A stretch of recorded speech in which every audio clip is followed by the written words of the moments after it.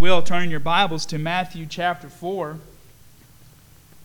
And we're still working through our sin series here. And I want to talk a little bit about temptations to sin this morning. And we're moving into the New Testament now and Jesus' appearance and what the New Testament says about sin and how we can overcome sin in this world and in our lives.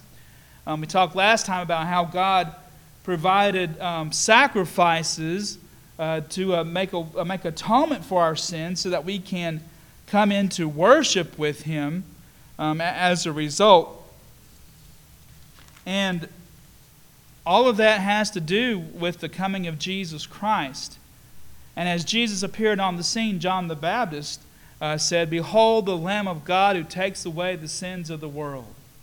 John the Baptist knew that Jesus would be the sacrifice, as shown in the Old Testament sacrifices, as predicted in Isaiah, the book of Isaiah. And he just was ready for Jesus to come and knew that He would be the Lamb to take away the sin. But in order to take away sin, first of all, Jesus had to experience temptation. And I think He does that here on our behalf in Matthew chapter 4. Well, let's read those 11 verses together. Then we'll talk about temptations and their nature. It says, "Then Jesus was led up by the Spirit into the wilderness to be tempted by the devil. And after fasting 40 days and 40 nights, He was hungry. And the tempter came and said to Him, 'If you are the Son of God, command these stones to become loaves of bread.' But He answered, 'It is written, man shall not live by bread alone, but by every word that comes from the mouth of God.' And the devil took Him to the holy city and set Him on the pinnacle of the temple and said to Him, 'If you are the Son of God, throw yourself down, for it is written, He will command His angels concerning you, and on their hands they will bear you up, lest you strike your foot against a stone.' And Jesus said to him again, 'It is written, you shall not put the Lord your God to the test.' Again the devil took Him to a very high mountain and showed Him all the kingdoms of the world and their glory. And He said to him, 'All these I will give you if you will fall down and worship me.' Then Jesus said to him, 'Begone, Satan, for it is written, you shall worship the Lord your God, and Him only shall you serve.' Then the devil left him, and behold, angels came and were ministering to him." Let's pray again. Lord, we just ask, God, that You'd add a blessing to the reading and to the hearing of Your word. Father, let it go forth and not return void. And it's in Your name I pray. Amen. We all have different things that tempt us, that tempt us. And even though temptation a lot of times is a personal choice of ours, things that we're tempted by, a lot of it is not just unique to us. Lots of people go through temptations for different things, different reasons. Some of us are tempted to eat more than we need. And, I know that I'm not a slim guy. I get tempted very easily by food, especially fast food. And I'm not going to try to pat myself on the back this morning, but I have been dieting and I've lost about 12 pounds, so I'm happy about that. But nobody, everyone realizes that being tempted by too much food can cause problems with your health and with other things. But some people are tempted more by food than they are most other things. A lot of people are tempted towards material things. We like material things. There are certain things that you and I like and want to enjoy, and we're tempted to indulge in them. Or what's worse is that we're tempted to gain those material things through wicked means. I mean, what else are wars fought over other than the things that other countries have? Their riches, their resources, their wealth. Having more land, of course, has been a temptation of people. To go and make war against other countries, or being tempted by someone's wealth and trying to obtain their wealth through different kinds of deceptive means. And wealth in and of itself is not bad, but people try to obtain those things by selfish, deceptive means in order to get them. People are tempted by those things. Some people are tempted, and I'll just be frank, are tempted with sex. And our society has just blown up with that, especially when you look at some of our the entertainment coming out of Hollywood. Hollywood itself is a cesspool, and a cesspool is doing nothing but producing the cesspool, more of it. In fact, I can't tell you how many articles I've read lately about Hollywood actors, former famous actors, decided, I got to get out of L.A. and move away from Hollywood and go somewhere else because the culture has become so rotten, it's become sickening. And we don't see half of what's going on in Hollywood. The media is just not reporting on it. But I can tell you that there's some pretty degenerate things going on there. And it's not just recently, it has been for years. It's just now getting more exposed. And people in Hollywood are awakening to it. And many of them are fleeing and moving to other areas. I read another pop star and her husband moved to Kentucky to get away from the culture in Hollywood. But there's all sorts of temptations to sex. And I can tell you, God created sex, didn't He? I mean, He told Adam and Eve to be fruitful and multiply. But God has certain boundaries with sex, and the problem is that something that was good and to be enjoyed between a husband and a wife is being twisted and perverted and ruined. People are falling into the temptation of sex. Temptation is all about distorting the reality of the way things are supposed to be, distorting the things that God created to be good. And Jesus overcame those temptations that came from the devil here on our behalf and gave us an example for how we can escape them. First of all, I would say that in this scene where Jesus is being led up into the wilderness by the Holy Spirit, by the way, he does this in fulfillment of the Scriptures, that Jesus would defeat sin on our behalf, that this is part of the fulfillment of God's plan of salvation. It's not just something that Jesus did. It's not just something that He decided to do. He didn't go out to the wilderness to be tempted so that He would fall. He was led by the Spirit to go into the wilderness to fast and prepare for His ministry, but He knew that the temptation would come. He knew the temptations would come. And see, part of the problem is that Israel, God's chosen people, they were supposed to be the ones to carry God's message of salvation to the world. They were to enter the promised land as God commanded them and become God's holy nation as an example to the world, but they failed in that. They failed in that horribly. They fell into disobedience. I mean, before Moses even comes down from Mount Sinai, they built a calf, a golden calf, to worship it, and they were going to follow that calf and go back to Egypt where they were, where they supposedly had it. They thought they had it good, and weren't trapped out in this wilderness, and weren't trusting God to provide for them. But before Moses even come down on the mountain, they disobeyed and turned away out of fear and doubt.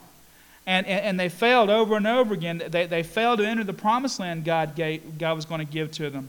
They went there a few days later, and because they disobeyed God and didn't enter the promised land out of fear and doubt again, they had to wander in the desert for 40 years so that they could learn their lesson about who God was and what He was going to do. Well, here Jesus is.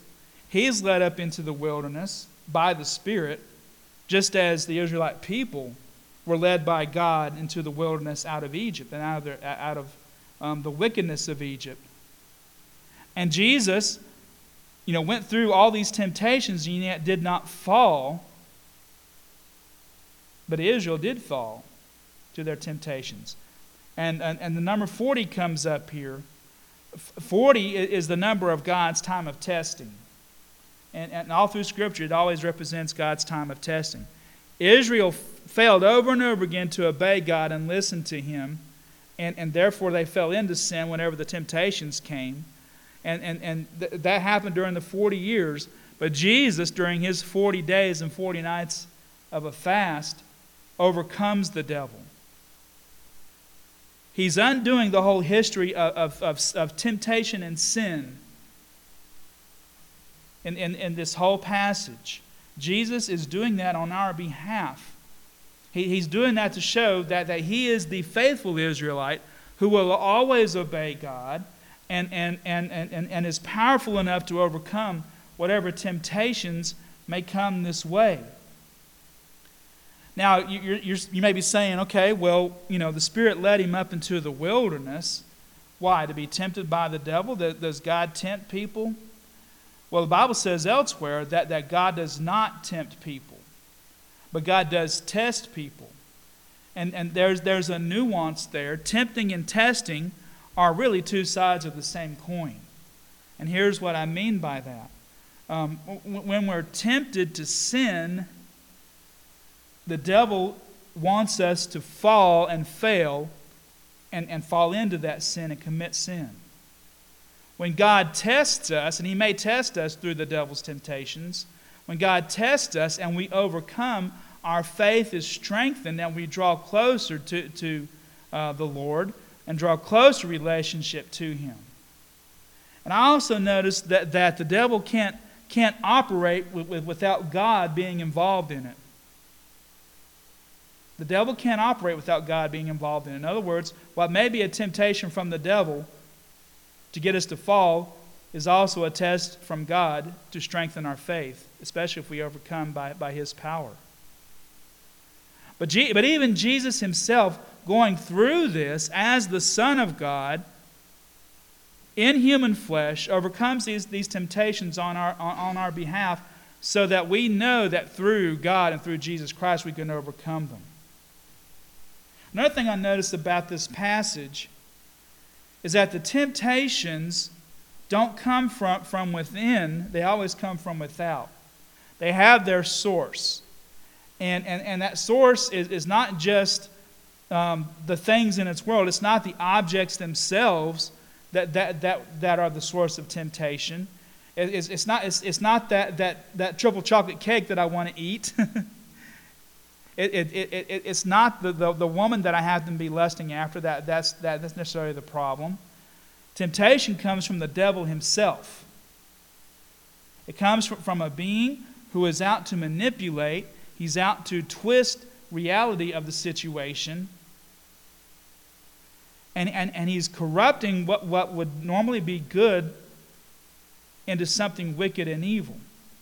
And it's interesting how God and the devil work in opposite ways. The devil often twists the good and normal thing that we're meant to enjoy into something evil and perverted and twisted. But God is able to take things that were meant for evil and turn them into good. Romans talks about that, especially for those who are of the household of faith and for the good of those who love God. But the devil, it tempts us in order to cause us to fall. But God may be using that as a test to see if we'll be faithful, and it'll strengthen us. So they're two sides of the same coin, and they always have their outside source, not from within, but from without. There are a lot of people and a lot of well-meaning Christians and other believers in other Christian groups who will often say, well, temptation wouldn't be a temptation if we didn't have a sinful nature. And because we have a sinful nature, that's why temptations come to us. And I would say that's incorrect totally, because, and the big reason why I say that is Adam and Eve. Adam and Eve in the garden were completely innocent, had never sinned, had only a human nature and no sinful nature. It was not corrupted, it was pure.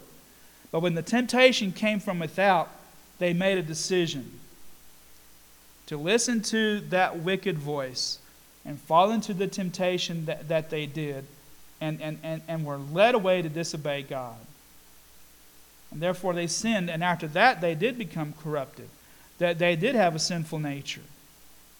So temptation doesn't necessarily has its source within us, within our sinful nature. It has the source without. It's when we listen to that voice and allow it to enter into our hearts, and we make a decision to go after it, that we fall into sin. And it's a lot easier for us to fall into sin today because why? Because we all have a sinful nature that came from Adam and his corruption. It's a lot easier for us to fall into temptations today than it was for Adam and Eve to fall into it. Our proclivity, our disposition, our tendency within ourselves is to go after and allow those temptations to come and destroy our lives. But it's all based in lies from the devil, and he wants to twist God's will and way. He's out to twist reality. The devil rarely does a frontal assault, so to speak. He doesn't come right out and attack us. What he does is he whispers to us and says, it'll be good for you to go after this person, and your husband or your wife has deserted you emotionally and is unfulfilling, but this person would be pretty good for you. And when we listen to those voices and allow him to attack us in that way, or to subtly manipulate us, then we're in danger. But Satan, again, he cannot work without God's involvement. And especially for the believers, we have the ability to overcome. In fact, this is what the Apostle Paul says in 1 Corinthians chapter 10, verse 13. He says, "No temptation has overtaken you that is not common to man. God is faithful, and he will not let you be tempted beyond your ability. But with the temptation, he will also provide the way of escape, that you may be able to endure it." And I'm here to tell you that Jesus Christ himself is the way of escape. And if we focus on him and his work here to overcome the devil and his testings and his temptations, then we can overcome them. Now, what did Jesus overcome in this situation? What about these three specific temptations that he goes through? I think the first temptation was one of a physical desire. And we all have physical desires. If we didn't have the desire to eat when we got hungry, we would die, honestly. Our body tells us when we're hungry. Some of you are already looking at your clocks and saying it's getting pretty close to noon. And it's about time for us to go eat. But if we didn't have that, that in and of ourselves, it's a good thing that we have a desire to eat. The problem is when we're tempted to do it beyond what God has allowed, and do it in a way that violates God's law and his will and his way. Jesus was in the wilderness for 40 days and 40 nights fasting to prepare for his ministry that was upcoming. This is after his baptism, before he reveals himself. And after 40 days and 40 nights of fasting, he's pretty hungry. He's pretty weak. The devil says, use your power to turn these stones into bread. And of course, Jesus responds with the scripture, "Man shall not live by bread alone, but by every word that comes from the mouth of God." And that comes from Deuteronomy. Well, then the second temptation that the devil presented to him, what was a way of getting Jesus to manipulate God the Father to do something for him. To try to manipulate God into doing something for you is not what prayer is about. Trying to manipulate a God to do what you want it to do is what paganism is all about. trying to manipulate God into something that we know that he could very well do by his power, but trying to get him to do something for us, some sort of advantage from God. It's not wrong to make requests of God. It's not wrong to turn to him in a time of need. But as a believer, I think we should always be ready to say, "Thy will be done, Lord." He was trying to manipulate God. He was testing God. And so he tells Jesus he's going to take him up to the Temple Mount, which is high up over the Kidron Valley, sitting on that mountain. And then you have the top of the temple. So he's going to take him to the pinnacle of the temple and told him to throw yourself down. Because of this, he will command his angels concerning you, and on their hands they will bear you up, lest you strike a foot against a stone. That comes from the Psalms. He was trying to get Jesus to manipulate God into doing something for him for a personal advantage. And I think that advantage here, and this is specific to Jesus, this temptation was to prove who he was as the Messiah. Because if God came and helped him, boom, everybody would have seen it from, because they were there on the Temple Mount. That they would have seen Jesus being lifted up by angels. They would have believed in him, and all would be right with the world, and people would come and worship him and want to set him up as their Messiah King. He was trying to manipulate him to use God for his own advantage. And Jesus said, "Again it is written, you shall not put the Lord your God to the test." Jesus quoted Scripture back to him twice now. And of course, the devil can quote Scripture too, by the way. Hope you noticed that. You have to be careful. And so finally, the devil takes him to a high mountain so that he can look out over for a long distance. I'm not sure exactly where they took him, but he could see a lot of places wherever the devil took him. Probably in the Golan Heights somewhere, in Israel.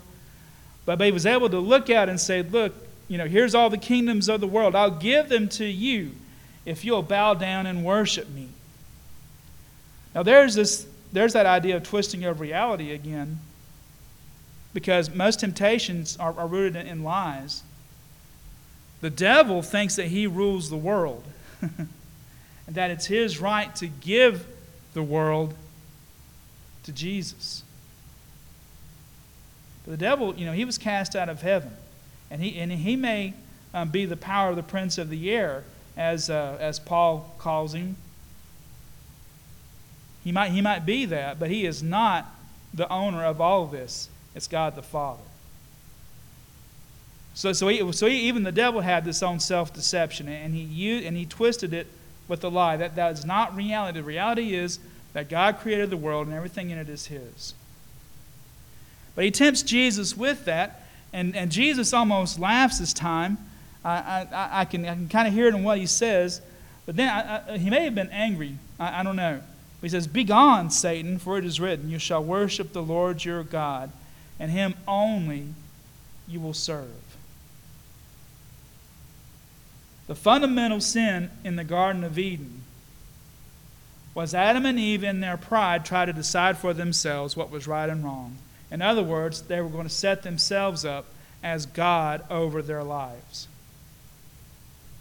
They were going to determine what was right and wrong. They were going to determine what was best for them. That's what the devil told them. He says, "You shall not surely die, for when you eat of it, you'll have knowledge of good and evil, and you'll be like God."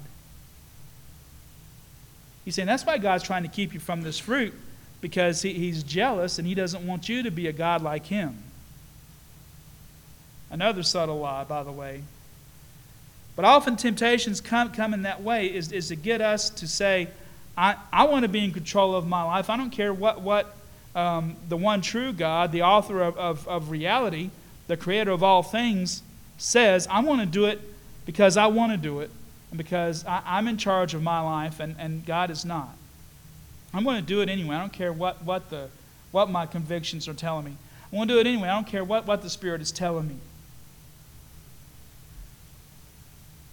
And if Jesus had succumbed to this and bowed down to worship Satan in order to gain the world, he would have bypassed his whole mission to come and suffer and die for the sins of humanity, and then rise again and then go back into his heavenly kingdom where he would rule at the right hand of the Father again.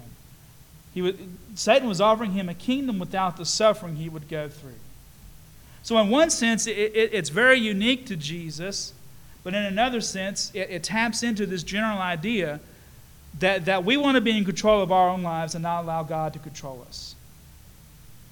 We're setting ourselves up over the throne of our lives, and the subtle lie is, by doing that, we're really enslaving ourselves to the devil.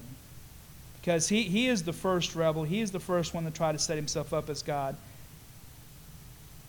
where we're giving him the place over our lives when we fall into it. Now those are the temptations that Jesus go through, and they're very similar to the ones that we often go through. The physical temptations that we go through because of our natural desires, which are twisted and perverted. The other has to do with trying to manipulate God into doing something for us, testing God, so to speak.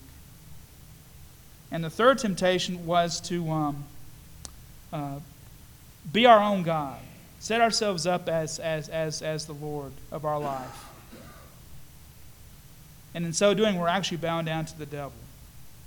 The question is, how does Jesus overcome them, and how can we overcome them? And I would say, number one, we have got to trust in Jesus Christ when temptations come to us. We've got to trust in Him. He came, He saw, He defeated sin. He had a victory over sin. And because of that, we can overcome temptations in our lives. And temptations are going to come whether we want them to or not. They're always going to be there. But we don't have to fall to it. We don't have to become sinners again. If we rely on Jesus Christ, who overcame by His power this story of Him in the wilderness, and I would even say in the Garden of Gethsemane too, if you read that story, Jesus overcame the devil in that scene too. But particularly here, Jesus was using His power to overcome the devil. These were real temptations for Jesus, but He overcame them in power and on our behalf. Secondly, I would say that we've got to know God's Word. We've got to know God's Word, because every time the devil presented something to Jesus, and the devil even twisted God's Word too to manipulate Jesus, to pull Him away. We've got to know the real deal. We've got to know what the truth is. We've got to know what reality is. We've got to know God's Word. And the way we do that is that we read it and get it into our hearts every day that we can. Some way or another, believers have got to find some way of getting God's Word into your hearts and minds. Memorization, I know, is hard. Some people aren't good with memory and memorizing things. But if you read something often enough, it's going to get into your heart and mind. A lot of you spent many years in Sunday school. You know what God's Word says. Some of you, you've spent years in the church. You've heard preaching week in, week out. You know what God's Word says.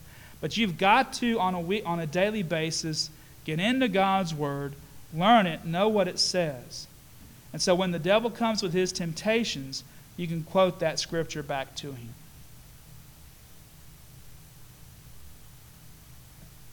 And number three, I would say, Jesus in this scene, we said He was led by the Spirit.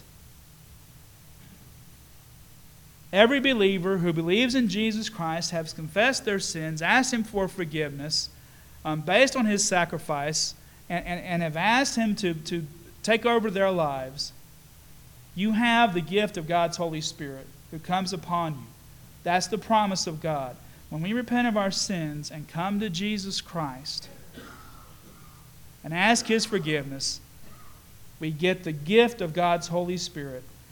And we have to spend our lives in a process of giving ourselves over to that Holy Spirit, allowing Him to be the ruler of our lives, allowing Him to guide us. And that happens through prayer. Bible reading and knowing God's Word helps with that too, because the Spirit inspired God's Word. And that's how He most often speaks to us, is through His Word. But also this time of personal prayer, and in my prayer, I'm willfully surrendering to God's Spirit and asking Him to lead me as you did Jesus Christ through this whole situation. Trusting in Christ and His sacrifice and what He's done for us on the cross is one thing, and that's very important.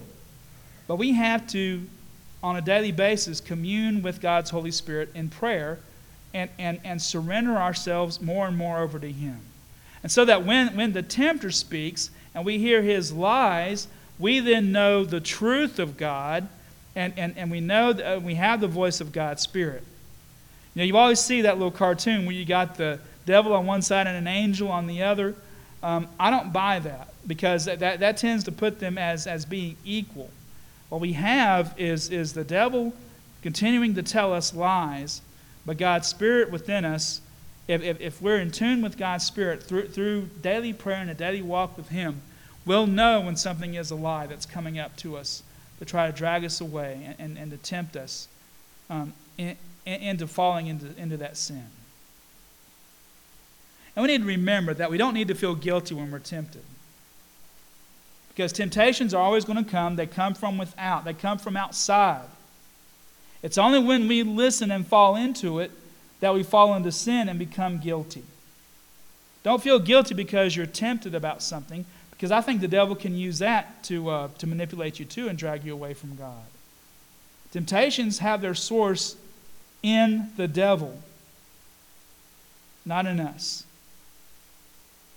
There is no temptation that comes to us that we aren't able to handle because of God's power within us. God will not tempt us beyond where we can go. The devil has no power if we don't give it to him.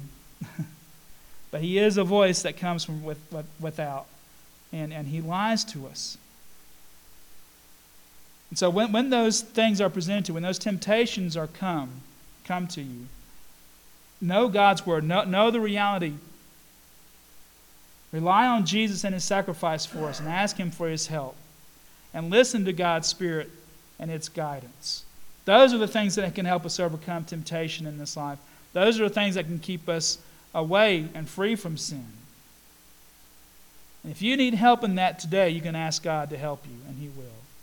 Let's stand.